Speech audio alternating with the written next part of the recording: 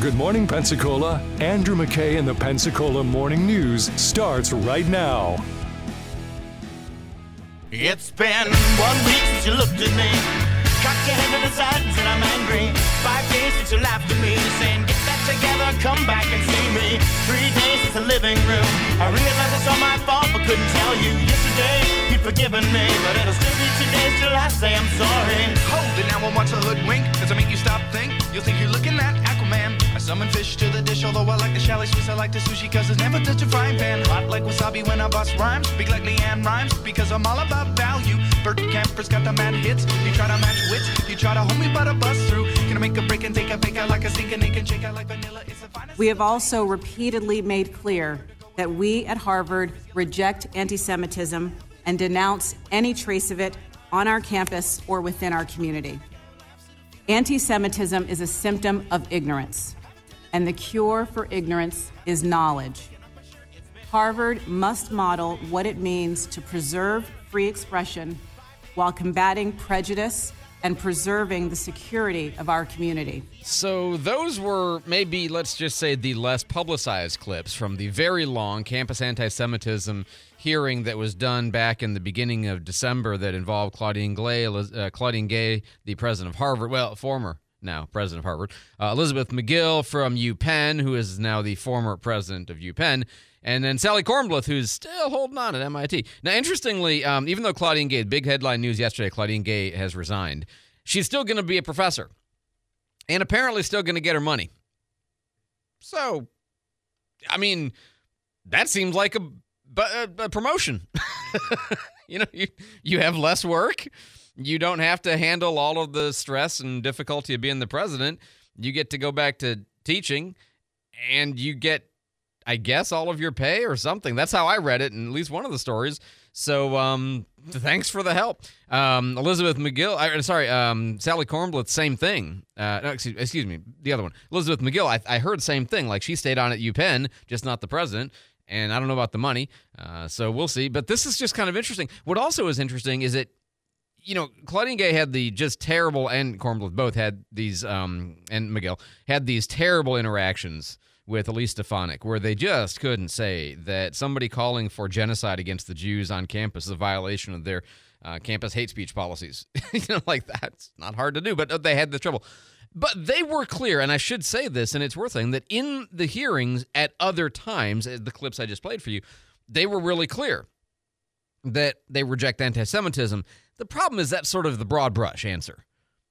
They know they have to say that, and I don't dispute that they believe it. But then when you get down to things like measuring diversity of religion or measuring diversity of Jewish students or, doing anything to actually hold people accountable for, real calls for violence and racial hatred activity, not just that they hate Jews or that they hate Israel, but that they, really, again, the things we told you at the time, if they had said this about black people, they would have obviously stood up and said this is wrong. They would have done something to prevent it. So they did take a position that in general it's wrong. But that's the problem, is they know in general it's wrong and they can't say in specific what they're going to do to stop it. So Claudine Gay is out, but I do want to talk about this for a second because there was actually a lot from this hearing that we never did get a chance to actually go through. Very, very important errors in the belief system around what's going on in higher education these days at Harvard, at UPenn, at MIT. And the clip I just played in the middle of that montage is one of the most important ones. Listen to this one more time. This is a short clip, but it's extremely important. Anti-Semitism is a symptom of ignorance, and the cure for ignorance is knowledge. A remedy for ignorance is knowledge. But the basic structure of what they believe is that if only we could do better classwork, if only we could have better teachers, if only we could get more people to come to our school and other schools like ours who are going to teach people what's true and give them true information about Jews and about racism and about historical anti-Semitism, then what we can do is we can eliminate anti-Semitism in the world. And that's false, because anti-Semitism, like most forms of class-based or status-based or race or gender-based hatred, may sometimes be a byproduct of ignorance. You know, the longstanding, and I say liberal here not as a criticism, just as this is the argument. The longstanding liberal defense of things like, for example, affirmative action comes in two parts. Part number one is you're remedying historic injustice, which has systemically excluded people from even being eligible for the benefits of higher education. Also, you want to make sure that you overcome what's been done to keep people out institutionally from any particular access to opportunity, whether it's on a police force or whether it's at higher ed, it doesn't really matter. But the other part of it, okay, the campus diversity argument part of affirmative action has always been, hey, the way we fix racism is we force white people to sit in a classroom with black people and talk. The way we, the way we overcome sexism is we get men and women to work together and to learn to respect each other because they start to see each other as equals, as peers, as, people who have common projects that they need to share. That's the historic argument for affirmative action, aside from the remedy of past injustice. And it's also the argument that you hear today about campus diversity, is they're wanting to expose people to viewpoints and worldviews and experience sets outside of their own norm. So they really believe that if only you could do enough mixing of races and religions and genders in terms of socializing and educational settings, eventually you can fix all the bigotry in the world.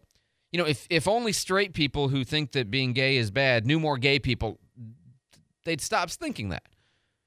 If only you knew more people who had abortions, you'd stop thinking abortion was bad. This is a much bigger viewpoint than just the question of anti-Semitism, right? The idea is that you force people to have experiences outside of what they know, and it turns, as Craig from last week would have said, and rightly so, I think it's a great viewpoint, is that you got to remember that people are at the root of all of these issues, and consider the people, not just the issue. And it's harder to be sort of militant about a whole range of topics if you know people who represent the issue about which you might formerly have been militant. So there is a truth to this, but there is also an error in thinking that you can just educate people out of evil. Anti-Semitism is not merely a symptom of ignorance, because you have some extremely highly educated people who are anti-Semitic or anti-black, or pick whatever topic you want to say. It's not merely the fools and ignoramuses of the world who represent that viewpoint.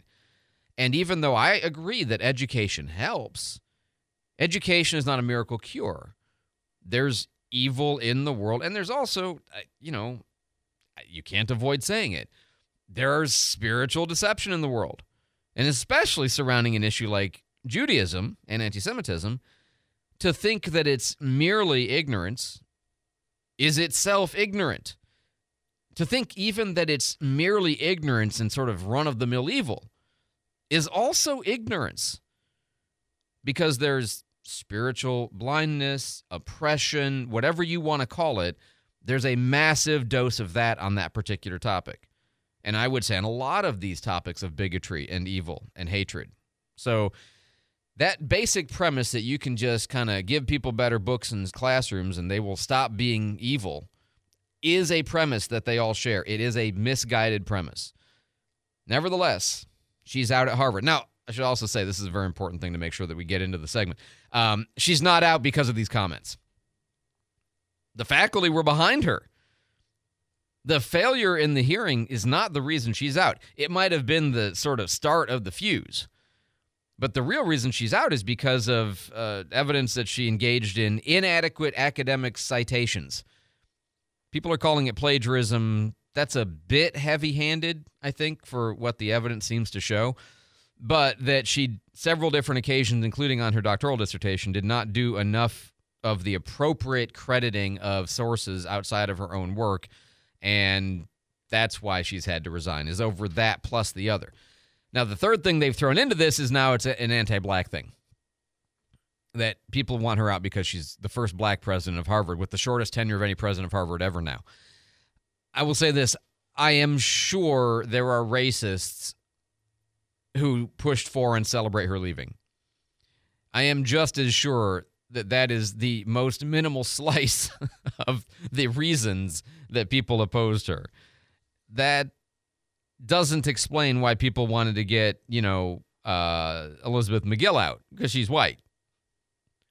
So to say that this is somehow a witch hunt for a black witch, which is kind of how it's being portrayed by a lot of people, including herself, and I'm sure, I have no doubt that she got horrible racist emails, because I know people.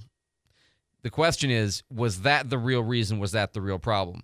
And by the way, I think part of the reason that Harvard dragged its feet for so long on this is because they felt like they had to defend their first female black president, and they didn't want to let it look like they were letting the racists win. They didn't want to let it look like they caved to I'm sure all that's a factor here. But the real issue was her answers, and then the subsequent discovery that she's got issues with appropriate citation for academic works. Which, interestingly, if that's the primary reason they're letting her, or that she resigned, why would you let her stay on as a teacher? I mean, if that's enough for you to lose your job as the president, it's certainly enough to let you lose your job as an instructor as well. So there's all kinds of issues here, but mostly I wanted to talk about that, premise mistake of thinking that you can just put better books in people's hands and therefore they will stop. I mean, books include things that are like Mein Kampf is a book, and people read it. And they're not total fools and idiots who have read it and come to horrible, terrible, evil conclusions. Some of the most intelligent people in the history of the world have been racists and misogynists and all kinds of ists that you can't just fix by putting better books in their hands. And that's the main thing I want you to take away from the segment. 521 on News Radio 92.3, informative, local, dependable. I'm Andrew McKay. Is your home your dream home? Or does it at least have the potential to be your dream home? Maybe you need to make a change. Maybe you just need new appliances. If that's the case, you need to check out Tops Appliance in Milton. Locally owned and operated, Tops Appliance has just what you need to turn your home into your dream home. Top-of-the-line freezers, refrigerators, dishwashers, stoves, plus washer and dryer combos. Tops Appliance carries the name brands that you know and trust, including GE, Hotpoint, Speed Queen, and so much more. And they have a full installation and service department, something the big box stores just don't offer. They also keep most items in stock so you can take it home today. Turn your ordinary home into your dream home with an appliance upgrade from Tops Appliance. Highway 90 in Milton, just east of Stewart Street. These statements have not been evaluated by the Food and Drug Administration. This product is not intended to diagnose, treat, cure, or prevent any disease. What's up? I'm tired of feeling so bloated. That used to be me. Then I got this. Align Bloating Relief plus food digestion. A probiotic, right? Yeah, it works naturally with your gut to help soothe occasional bloating and gas. Plus, it has vitamin B12 to aid digestion by helping convert food to cellular energy. 2 benefits, 1 capsule. Align Bloating Relief plus food digestion from the #1 doctor-recommended probiotic brand. Learn more at alignprobiotics.com. My dad has a cold, but also has high blood pressure. That's why I got him Vicks DayQuil High Blood Pressure for max strength daytime relief. Unlike some ordinary cold medicines, it's specially formulated for people like my dad. DayQuil High Blood Pressure is sugar-free, alcohol-free, and decongestant-free. Vicks DayQuil High Blood Pressure. The daytime, non-drowsy, coughing, aching, fever, sore throat, cold, and flu for people with high blood pressure. Like my dad. Medicine. Use as directed. Guy Benson, keeping you informed of the news every day at 2, right after Mark Lee Van Camp and Robbins on News Radio 92.3. Informative, local, dependable. Quickly as you can. Snatch the pebble from my hand.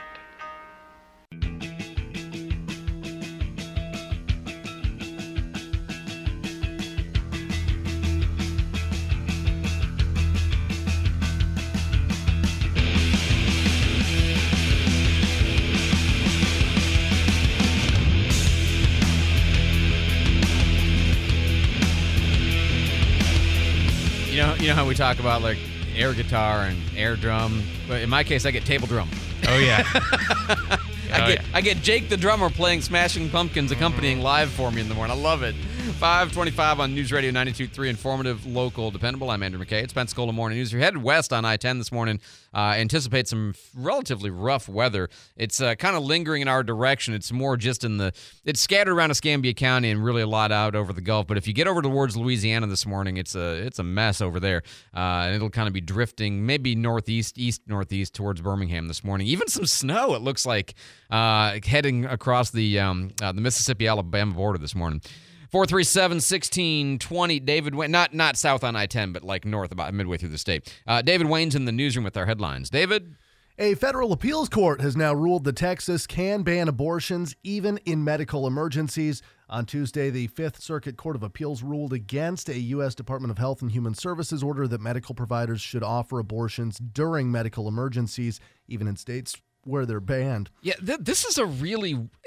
I didn't get into this a lot when it happened, but the woman who tried to get an abortion under the emergency medical exemptions element of the Texas law was then turned down.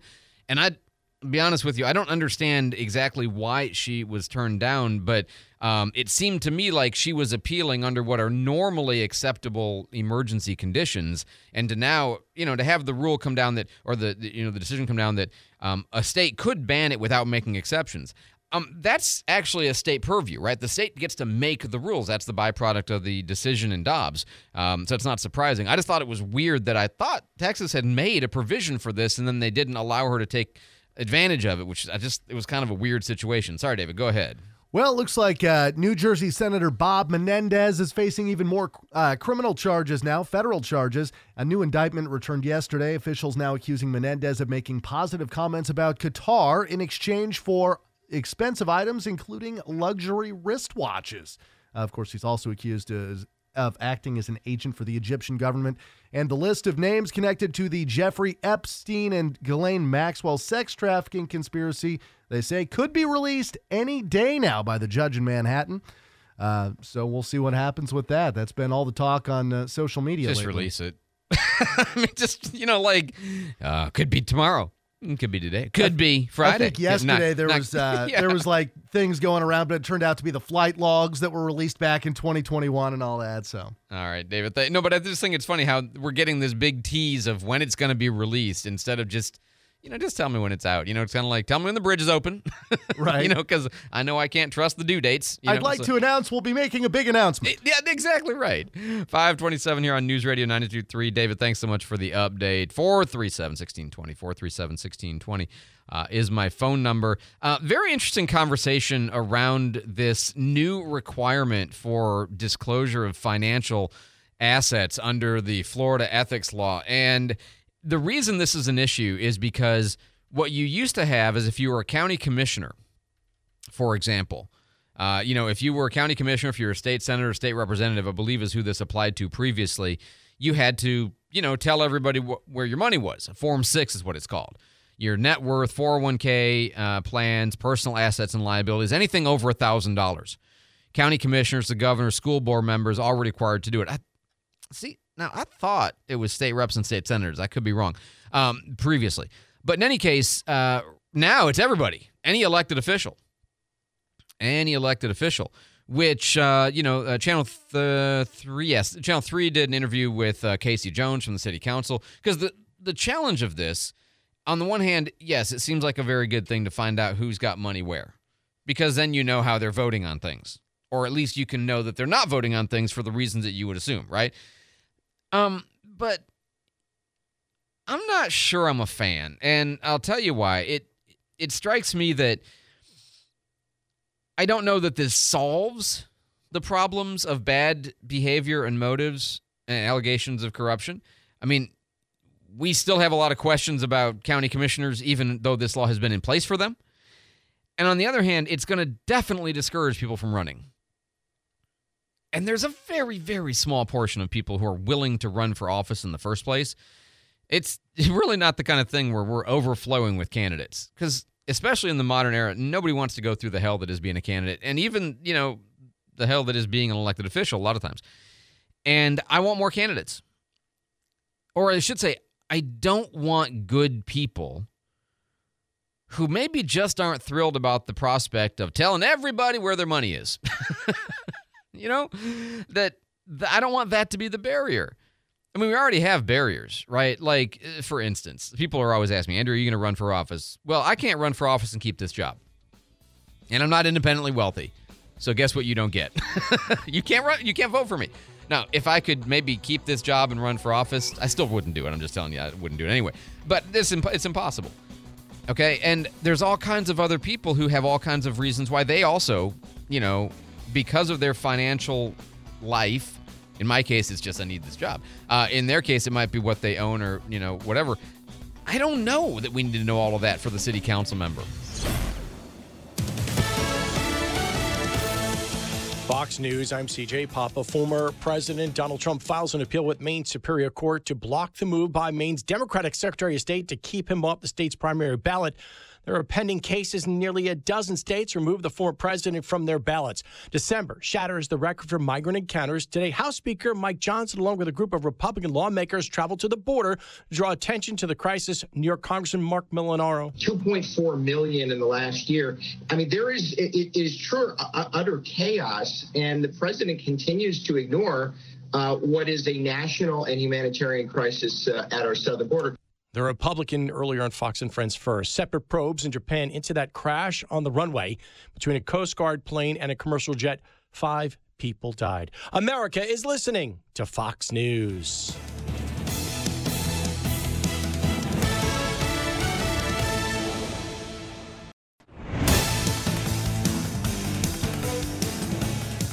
Good morning. 5:31 at News Radio 92.3 right now, 45 degrees. It is mostly cloudy in Pensacola today. Governor Ron DeSantis may have his best chance yet to reclaim the number 2 spot in the Republican primary.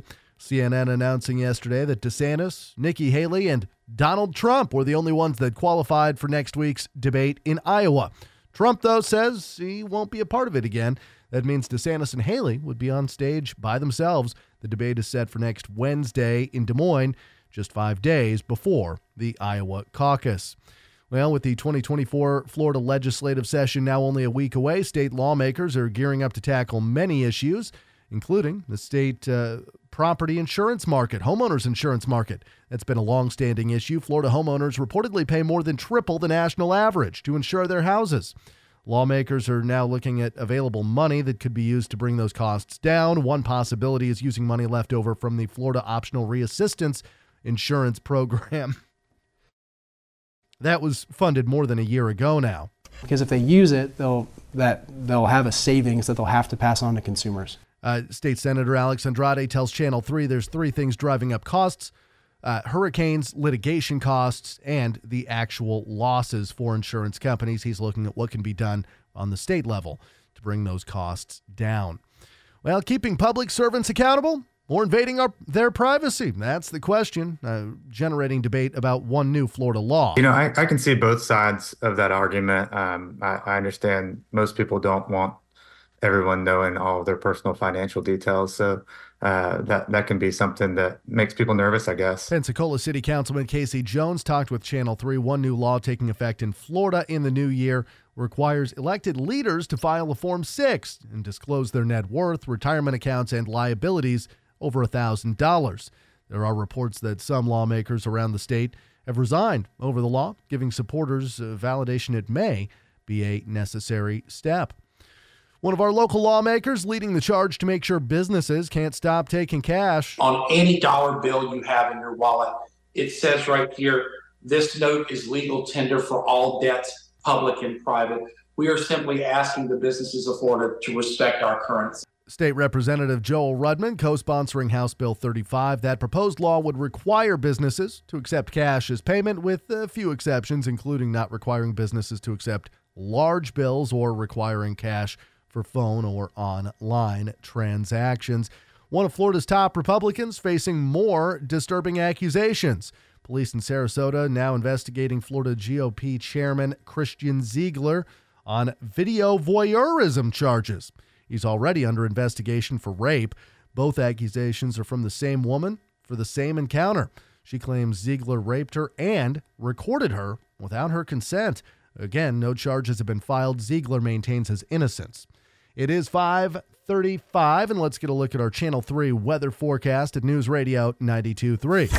It is going to be a wet day today with a 100% chance of showers. Temperatures near 51 degrees for your high. Overnight tonight, temperatures dropping into 35 degrees. For Thursday, sunshine returns, sunny skies with a high near 55. Thursday night, temperatures dropping near 40 degrees. For Friday, mostly sunny for the first half of the day with a high near 64. Rain chances moving in late Friday evening. This is Brooke Richardson from the First Warning Weather Center. Right now, 45 in Pensacola, 46 in Gulf Breeze, 40 in Milton.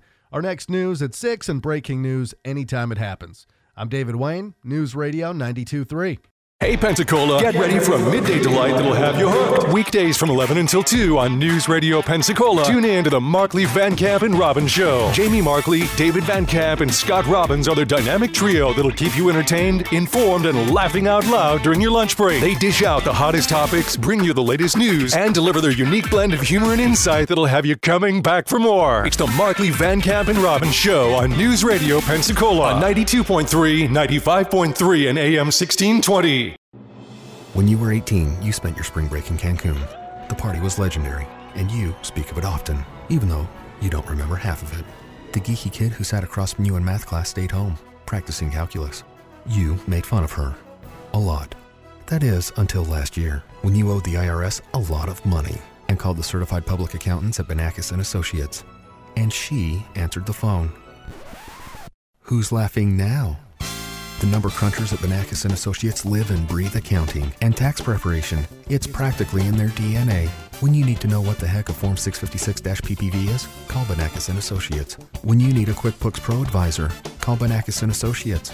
When you need someone who practices long division for fun, call Banakis & Associates. Now in the historic district on 120 South Alcanese and online at flacpas.com. Banakis & Associates. Leave the numbers to the experts.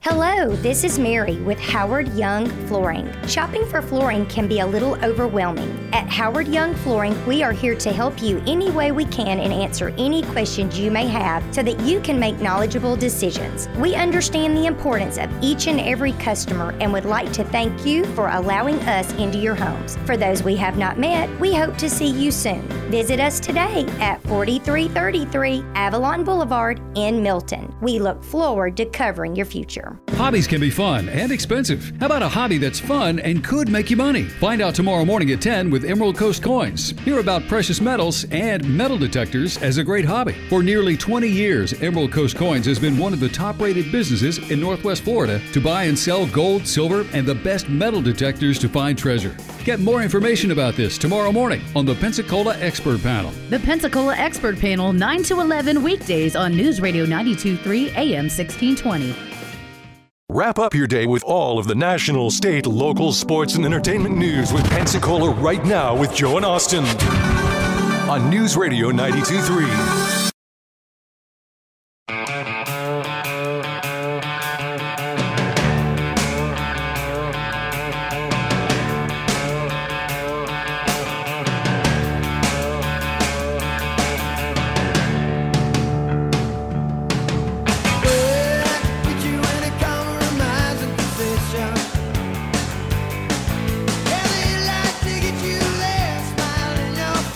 Good morning, 538 News Radio 92.3, informative, local, dependable. Happy Wednesday. Good to be here with you. Yesterday we had a chance to talk to, did I say yesterday? I don't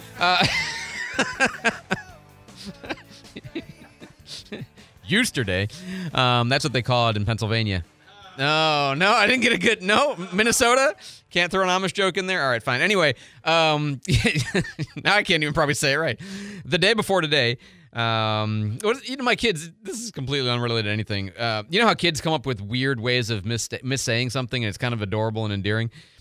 For the longest time, even into their, low teens, I know at least one of my boys never said, what do you say? They never said tomorrow. They always said next day. Daddy, where are we going next day? I'm like, oh, but you'll eventually grow out of it. You know, it's just kind of one of those weird things. Anyway, yesterday I spoke with Sheriff Chip Simmons about a variety of matters. First time we've talked in several weeks. Great to have you back on the show, Sheriff. Welcome back. Good morning, Andrew. How are you? Oh man, I'm doing well. I enjoyed the football yesterday, so I'm definitely, I'm in a pretty good mood this morning. One thing I wanted to ask you about, I don't really see an awful lot of, and this is good. This is good. I don't see a lot of, big, terrible crimes. The one I did see, North Escambia had a report about a guy in Molino who allegedly attacked his girlfriend with a sword and a hammer on Christmas Eve. Aggravated battery, deadly weapon, strangulation, domestic violence related. I just, you bring somebody over for Christmas and then he threatens your life. I mean, this is the boyfriend comes over for Christmas and allegedly and worse. This is stuff you and I talk about all the time. Is domestic stuff is just so hard to predict, right? Yeah, this is not your Hallmark, Christmas type scenario there. No, this is a situation where, as you said, a boyfriend's invited over to hopefully spend some time during the holidays, ends up escalating into a fight and weapons were used. And we talk about it, quite a bit, that there are still a number of times or too many times where domestic violations or domestic situations escalate and end up, sometimes people get harmed by it. Yeah, it's just terrible stuff to hear. But other than that, I didn't see anything that was, particularly noteworthy over the last week or two, especially with the, Christmas weekend and then New Year's weekend. Did you have anything that I'm missing? I just took another look through my what we call our unusual reports. All the reports that our shift commanders and sergeants will let us know what took place overnight, while we were all sleeping. And they're really for the long weekend, for like the 2 weeks past, we have had a relatively quiet weekend. In fact, it's been about as quiet as I can remember for a New Year's Eve, and then even before that for Christmas Eve. So I guess that's good, right? I will take it. Never will complain. I'll never complain about that. I know we're still now just in the relative infancy of the ShotSpotter program, but of course now with the PPD having their 3 miles, you have your 3 square miles, so we got 6 square miles between the two. And of course, I know you're working on the Real-Time Crime Center as well. How did ShotSpotter do over this time, and particularly on New Year's Eve? How did it do? They haven't given me the exact numbers. As I understand it, though, we have had, we did have a couple, but remember, these are just indications that a shot has been fired, not necessarily that one has been fired in anger. Right. And we do respond to every single one of them. So our numbers are, since we've had it up, probably in the dozens. But I think, as I can recall, there's only one that was actually a shooting that we ended up making an arrest out of. That's good. I was really curious.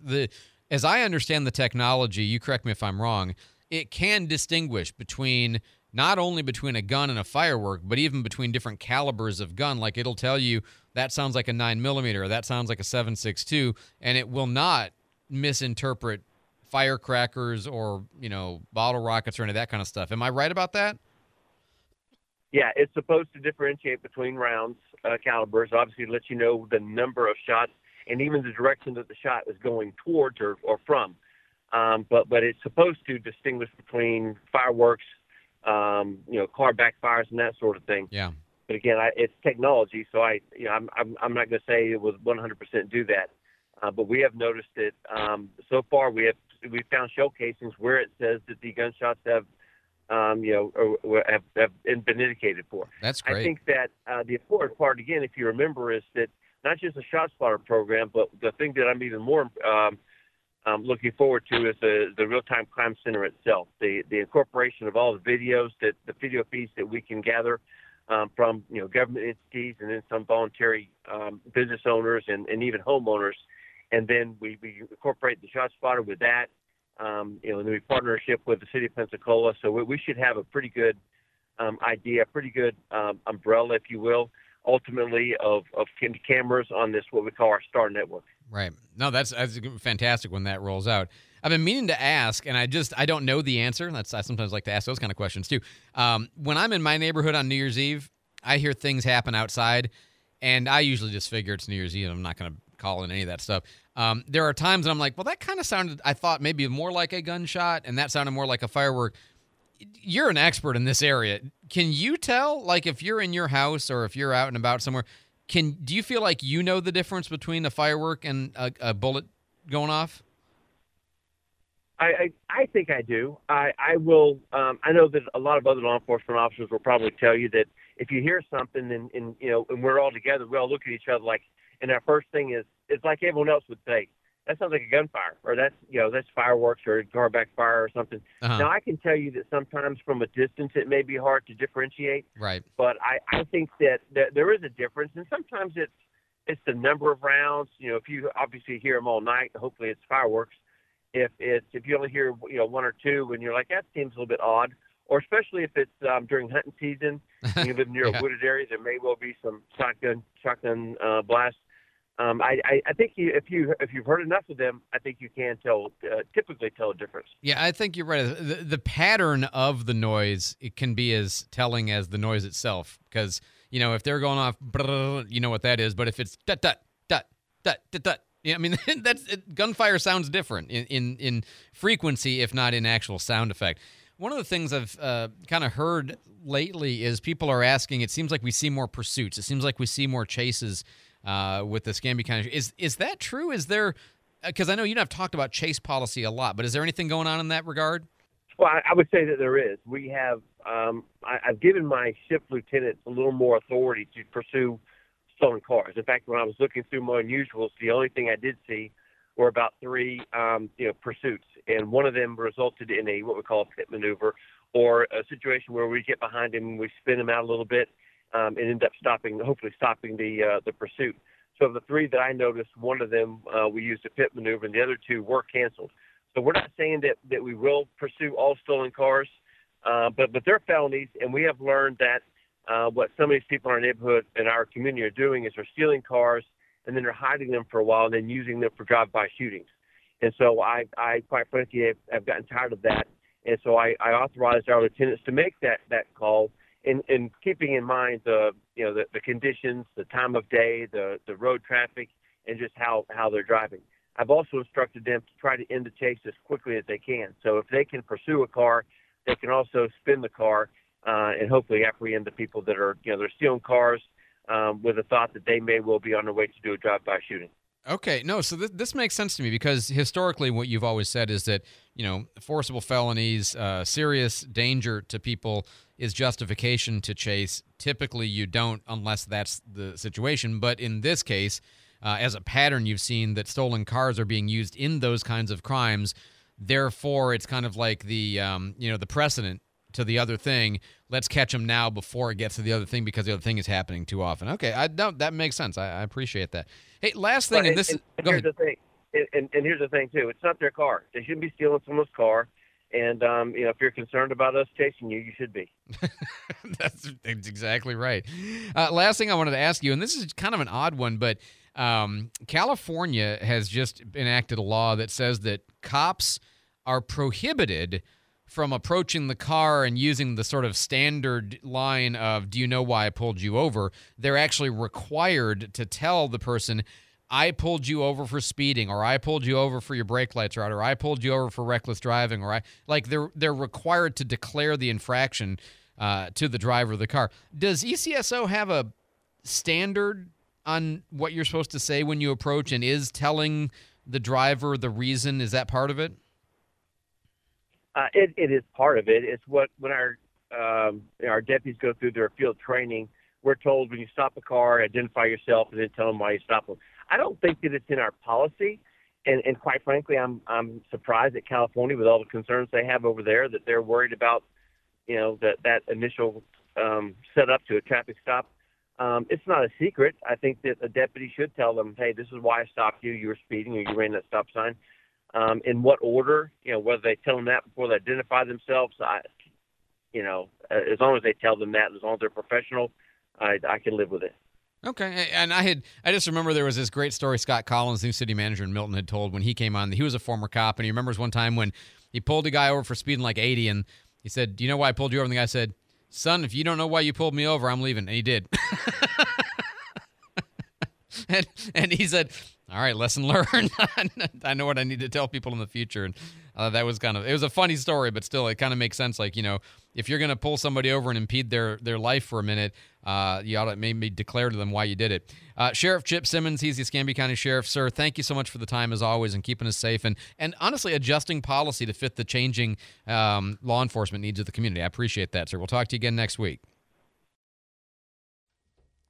Absolutely. 549 here on News Radio 92.3, informative, local, dependable. If you're thinking about that next vehicle, trying to decide where to go, I recommend Frontier Motors. Hey, look around. I don't mind, but, start at Frontier Motors, and here's why. You'll probably find that with their selection, with their commitment to good quality, reliable cars you can count on, 1, 2, 3 years old, low miles, great condition, you may find that, 300 cars is enough for you to look through, and you only have to go to one place to look at them. Now, feel free to look around, and, I don't mind, they don't mind, whatever. I'm just telling you, start there. Be sure to include them on your list. And the kind of car they specialize, again, is what I would call the Dave Ramsey Special, which is the car that's not brand new, but it's not real old either. And you're going to get it in, like, the kind of car I like to buy. I bought a Civic that I drove to 330,000 miles that I bought at 27. My Civic I've got now, I picked up, I can't remember how many miles, 40 or 50, something like that, relatively new. Same thing. I just like to pick a car that's relatively new and then drive it for forever and ever, because that's how you get your most value out of the car. That's what they specialize in. Cars you can count on that are a year, maybe 2, 3 years old, in good prices. Frontier Motors, serving the Pensacola community right behind the Big Buffalo on Beverly Parkway for more than 25 years. Be sure to tell them Andrew McKay says hi. Join the Great Southern Restaurant Group, home to the Fish House, Atlas Oyster House, Jackson's, Angelina's, and Five Sisters, today on the Pensacola Expert Panel at 9. They'll be talking about Atlas Beverage Class, Winter Restaurant Week, Valentine's Day, Pensacon, and other fun things you won't want to miss. That's all today at 9 on the Pensacola Expert Panel with Great Southern Restaurants. The Pensacola Expert Panel, 9 to 11 weekdays on News Radio 92.3 AM 1620.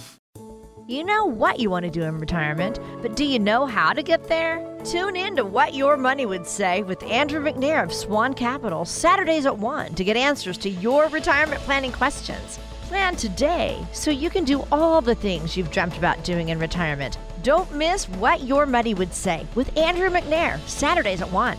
Firm offers insurance services. Advisory services offered through Swan Capital, LLC. Join Stephen Schmidt, Marine Service Technology Instructor at Georgetown Technical College, for Boat Smart on the Pensacola Expert Panel this Friday at 10 a.m. Key Marine's sponsoring the show. When Key Marine needs to hire Marine Service technicians, they hire students from Georgetown Technical College. Have a boating question for Stephen? Then give us a call at 437-1620. It's a dream team, so join them this Friday at 10 a.m. The Pensacola Expert Panel, 9 to 11 weekdays on News Radio 92.3 AM 1620. It's News Radio Pensacola on 92.3, 95.3, AM 1620, the website, the app, or your smart device. It's news on your terms. And we'll get our first glimpse of the Average Joe squad sporting some unwieldy uniforms. I feel like I'm watching a Cher video, Cotton.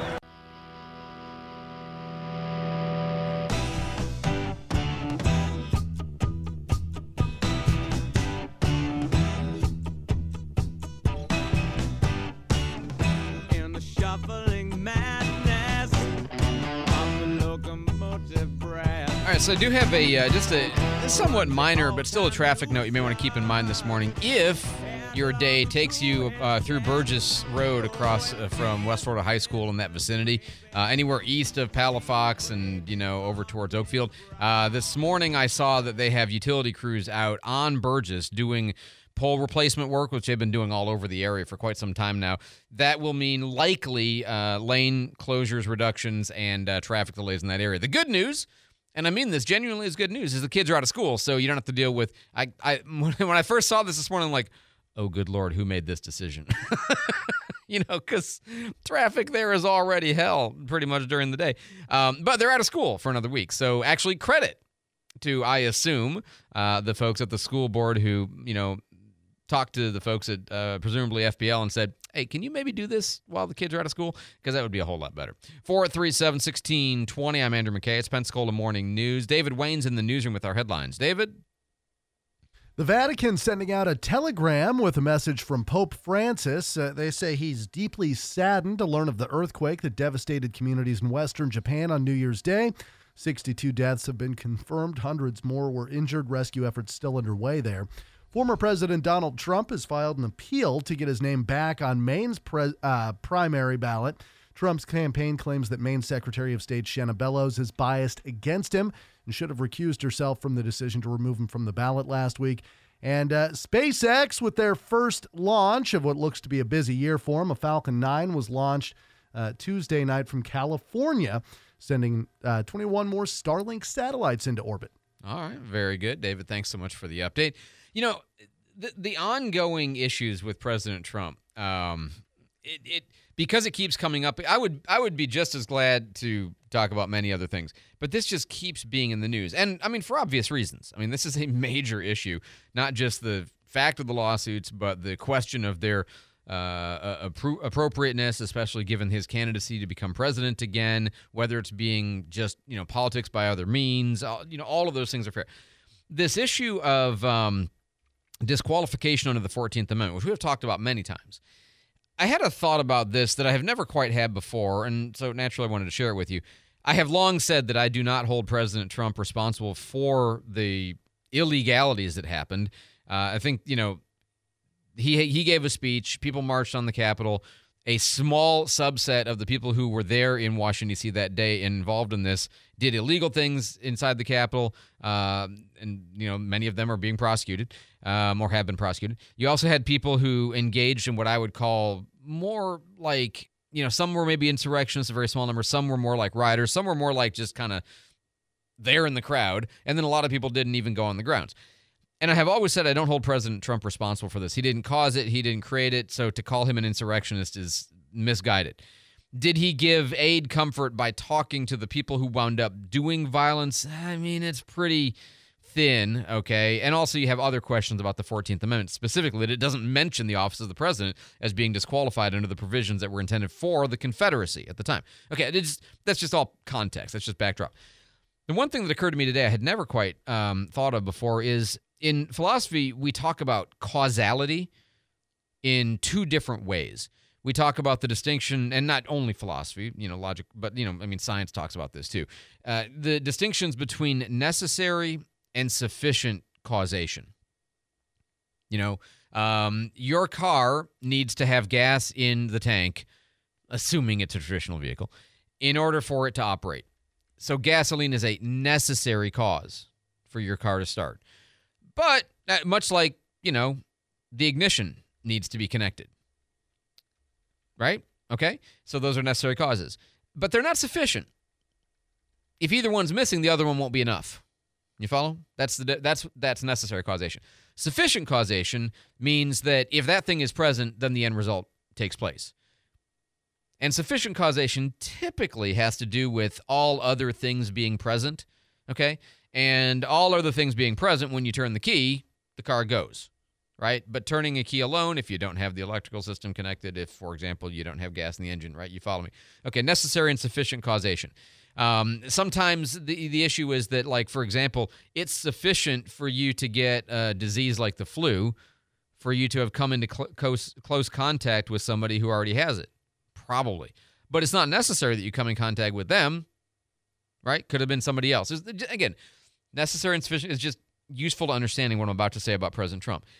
I think it's fair to say that President Trump's speech and the rally were necessary causation to the mob / riot / protest / insurrection, all of the things. But it wasn't sufficient.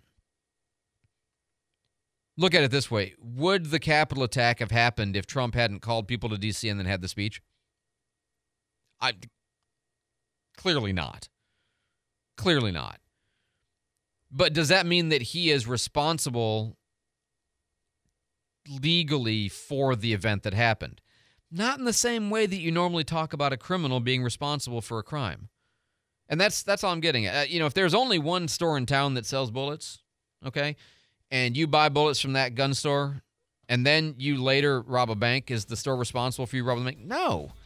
But is it fair to say that without that store selling you the bullets, you couldn't rob the bank? I mean, yeah.